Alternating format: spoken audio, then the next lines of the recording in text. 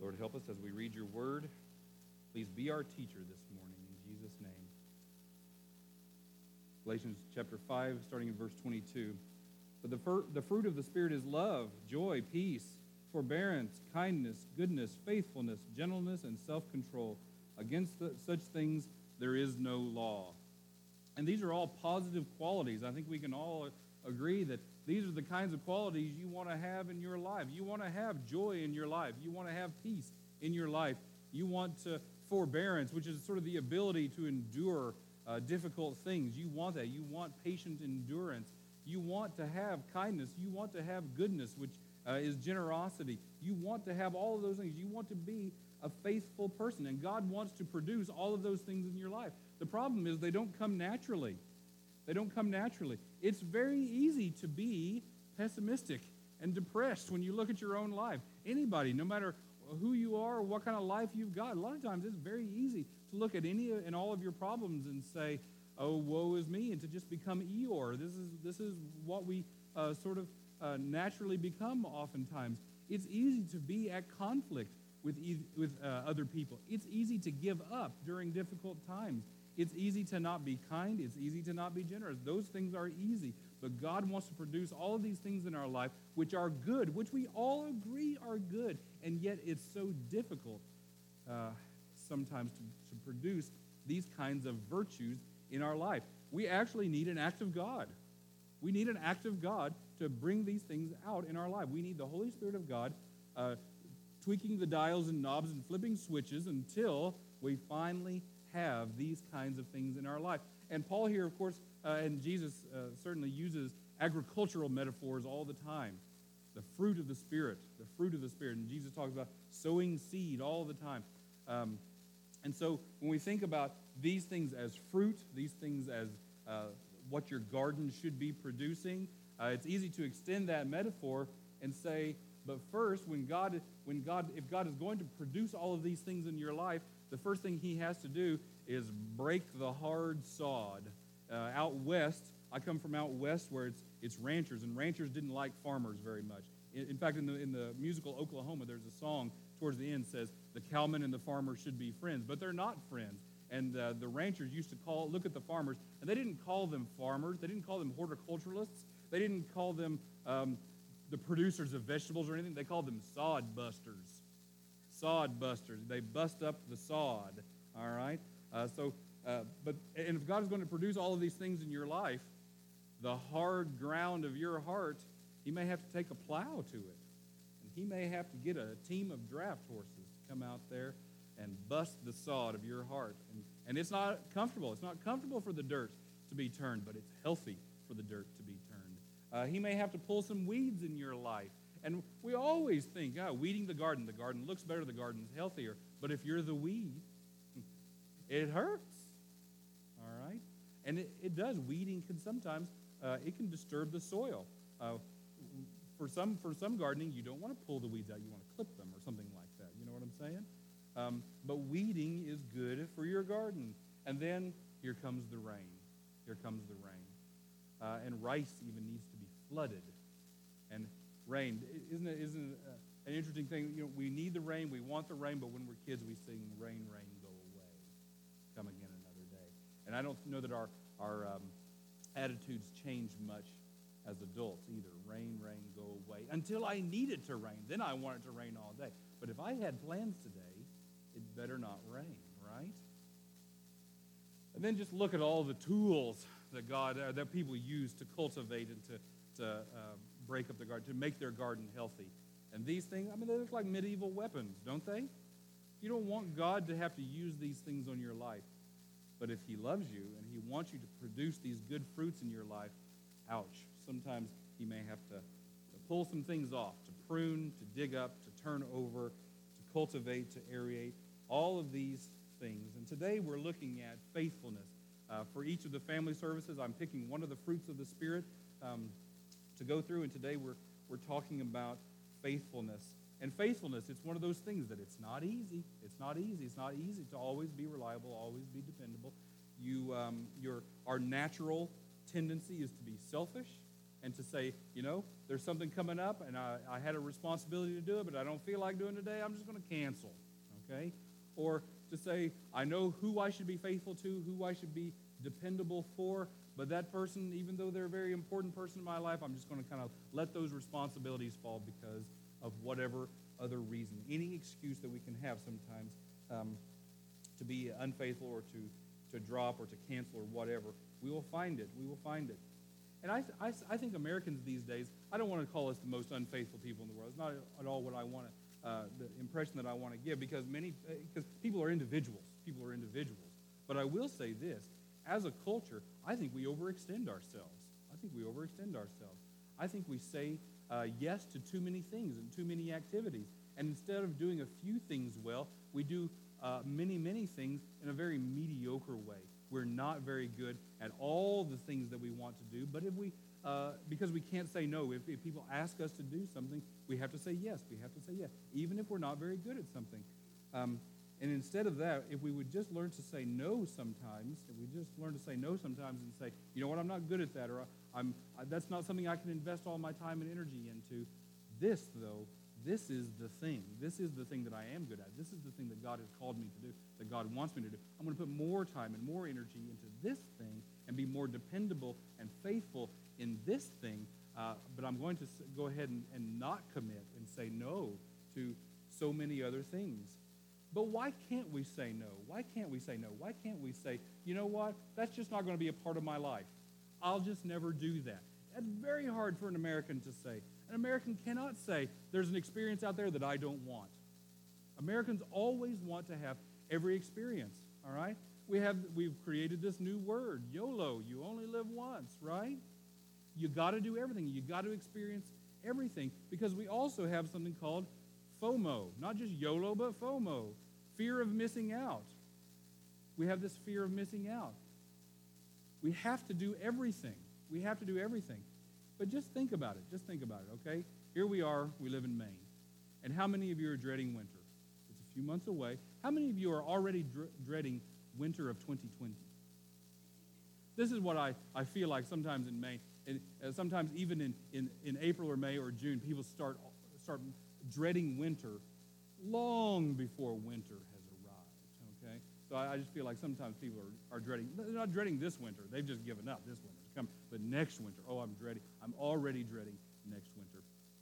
But just think about what you miss out on. There are people in Florida, and you are jealous of people in Florida often, okay? You are jealous of people in Florida often. Let's just go ahead and every time a Mainer can, they move to Florida, okay?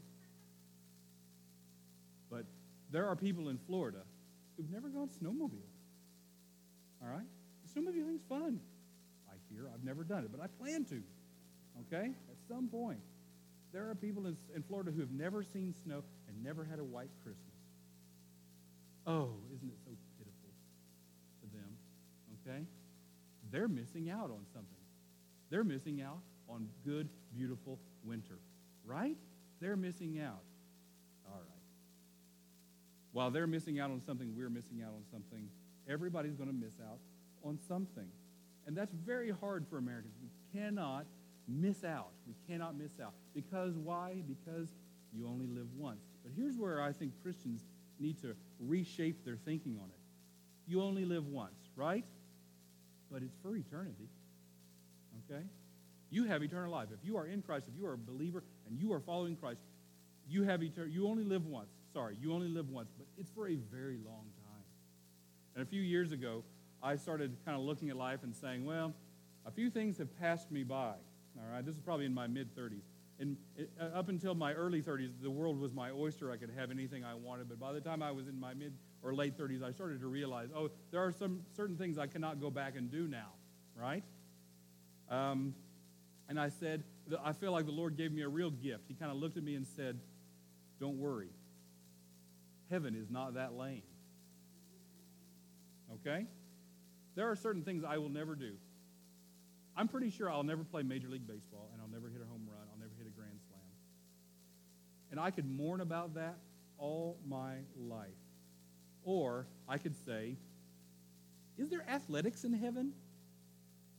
We're all going to have these resurrection bodies, these amazing bodies that never break never tear, never get old.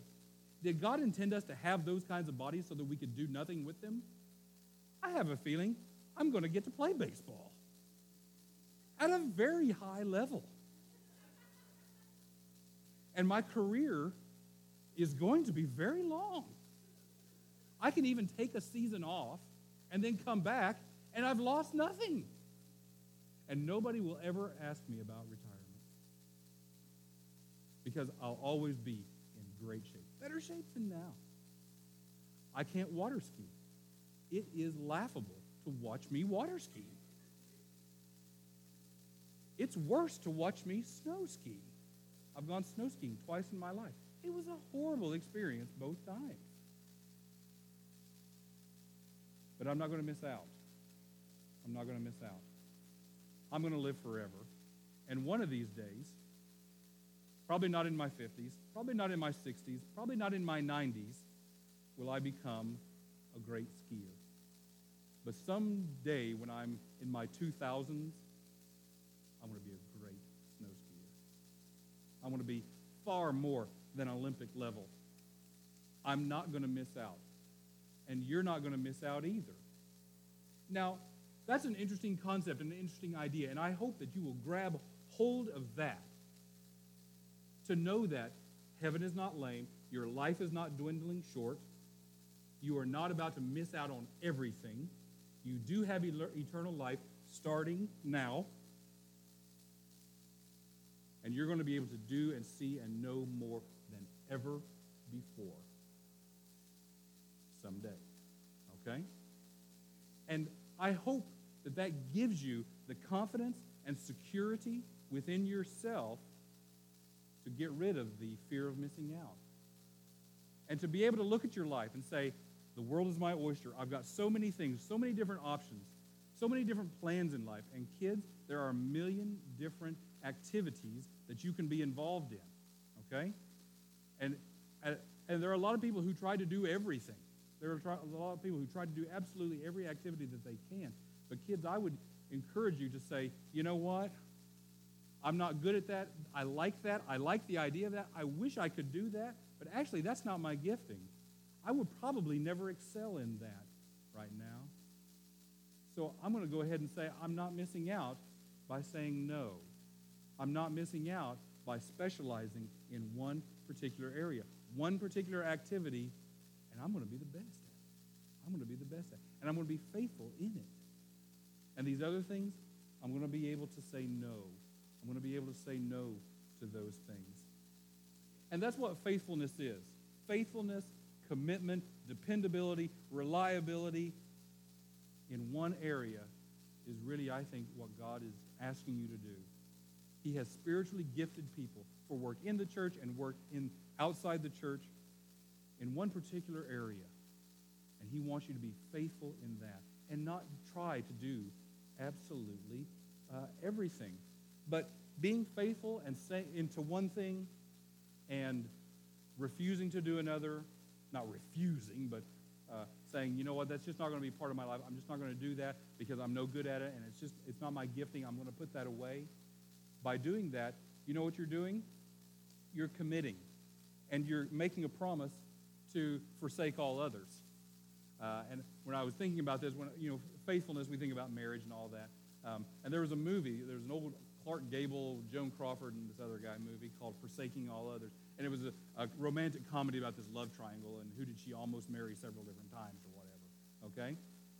But even in the dating world, there are people who find it difficult to commit. They're called men, okay? But even these days, a lot of women are very skittish about committing to anyone because if I commit to one person, that means I have forsaken this other person. I like this person a lot, but what if somebody better comes along, okay? And that is a dangerous, dangerous thing to go into romance. That bring that attitude into romance is a very, very dangerous thing to do. You're really setting yourself up for failure, complete failure, if you do that.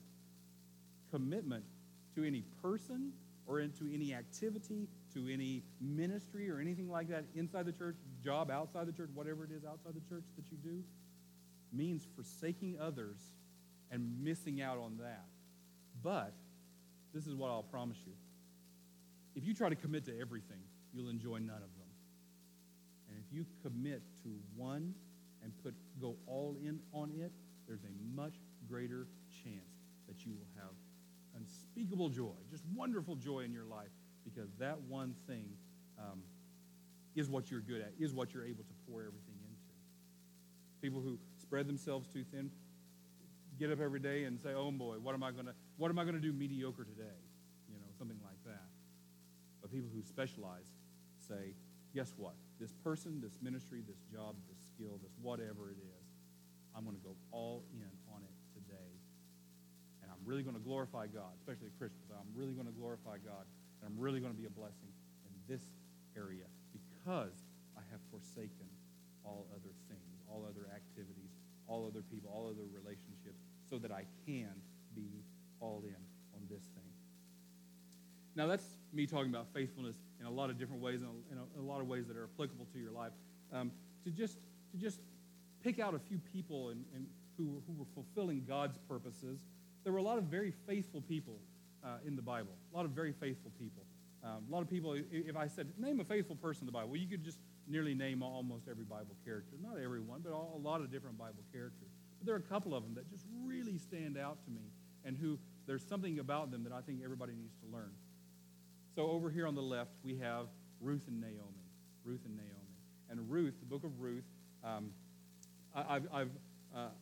going to preach the book of Ruth one of these days, and I may ruin it for you because it's not just a cute little Hallmark movie.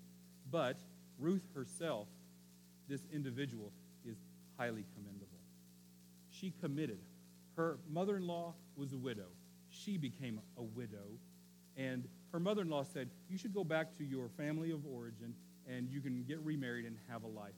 And Ruth said, "No, I'm not going to do that. I'm going to be faithful to you." And I don't know what her family of origin was like. Maybe she didn't want to go back to it. Maybe they weren't very nice to her. Maybe they weren't good to her. I don't know. Or maybe she just loved Naomi that much. That seems to be what it indicates in the Bible. She loved Naomi so much. How many of you loved your mother-in-law so much that after your husband died, you'd still commit to them and just be there for them and just cling to them and say, "Please, please, please don't send me away. Please don't send me away. I love you that much." And here's the thing about Ruth. Ruth was going to do all the work. Naomi was an old woman. She couldn't take care of herself. Ruth was going to do all the work. She was going to feed two people. And at some point, Naomi was going to get sick and die, and then Ruth would be absolutely all alone in a world that would have victimized her to the nth degree, and she was going to be working all of her life. There was absolutely no benefit. This is the thing I want you to get. There is no benefit for Ruth in this commitment. Her faithfulness to Naomi is so commendable because there was nothing in it for her. There was nothing in it for her. Naomi was not going to get her another husband. She was not able to barter her another husband. She was not able to have another son to give to Ruth for a husband. She had no land, no property, no rights. They had this property, and that's a big part of the book of Ruth, but it's not Naomi's to do whatever she wants with it. It's only men own property. So for Ruth, for her to be faithful to Naomi meant loss for her. Same thing over here. You got these couple of guys, David and Jonathan. And Jonathan, he was heir to the throne under King Saul, except that God had taken the throne away from Saul and given it to David. God had given David that which was Jonathan's, and Jonathan knew it. He loved David more than he loved himself. And when David joined the army and his star was on the rise, actually right after David killed Goliath, Jonathan looked at him and said, "You're my brother. I swear an oath to you in front of God, you're my brother for life. I love you. We have fought and bled together. We are brothers like this. And in fact, David, you don't have much for armor, sword, or anything. Let me give you mine." And that's what this painting is Jonathan is taking off all of his royal armor and weapons and everything and gave them to David. Jonathan was faithful to David, but he is so commendable because he walked the tightrope that not many people can. He had to honor his father. His father's the king. He had to be faithful to his father. That is God's law. You honor your father and mother. You do not forsake your father and mother just because a good friend comes along, right? He has sworn an oath to David. He is bound by God's law to be faithful to his father. And his father hated David, wanted David dead. And somehow Jonathan found a way to be faithful to both of them. But in the end, it did not work out well for Jonathan. And that's why he and Ruth are so commendable in this area of faithfulness, because there was nothing in it for them. There was nothing in it for them. Jonathan knew the throne will not be mine. Jonathan knew probably my dad is going to take us down the road to destruction. I got to be faithful to him. I got to be faithful to David. Incredible commitment, incredible faithfulness to each other. And I want to talk about one person in the Bible who was not faithful, And this is a person who could not endure loss for themselves. And this is a person who walked away, and we're given such scant detail about this person. I don't know how far to go in talking about this person and why they did what they did and what happened to them afterward, because no detail is hardly given. At the end of Paul's life, at the end of the record that we have of Paul's life, we don't really have a story of his death or anything. We have traditional accounts that we believe. But at the end of the book of Acts, Paul is under arrest, and he's in Rome. This is what this picture on the left is there is like. He's not actually in a dungeon chained to the wall or anything like that. He's awaiting trial, and he's under house arrest. And he's got a group of guys around him who run all his errands for him, who is the go-between between him and the local church, and people are coming to his house, and he's sharing the gospel. He's carrying on his evangelistic ministry right here under house arrest in Rome. And then something changes. There's a big fire in Rome, and the Emperor Nero says, now here's a way for me to get rid of the Christians. He blamed the fire on all the Christians in the city, and he probably said it himself, and then he blamed it on the Christians, and then a great persecution started out against the Christians. And so people are fleeing Rome, but Paul can't flee Rome, but all those group of guys with him can. And it seems like what we have, if you read the book of 2 Timothy is his last will and testament, basically, and he's writing and saying that this is basically the last writing he's giving, and he knows that his time is short. He knows it's coming. He knows that he's going to get swept up in this persecution too. And he tells about different people who have gone different places, and then he says this, do your best to come to me quickly. He's talking to Timothy. Come to me quickly.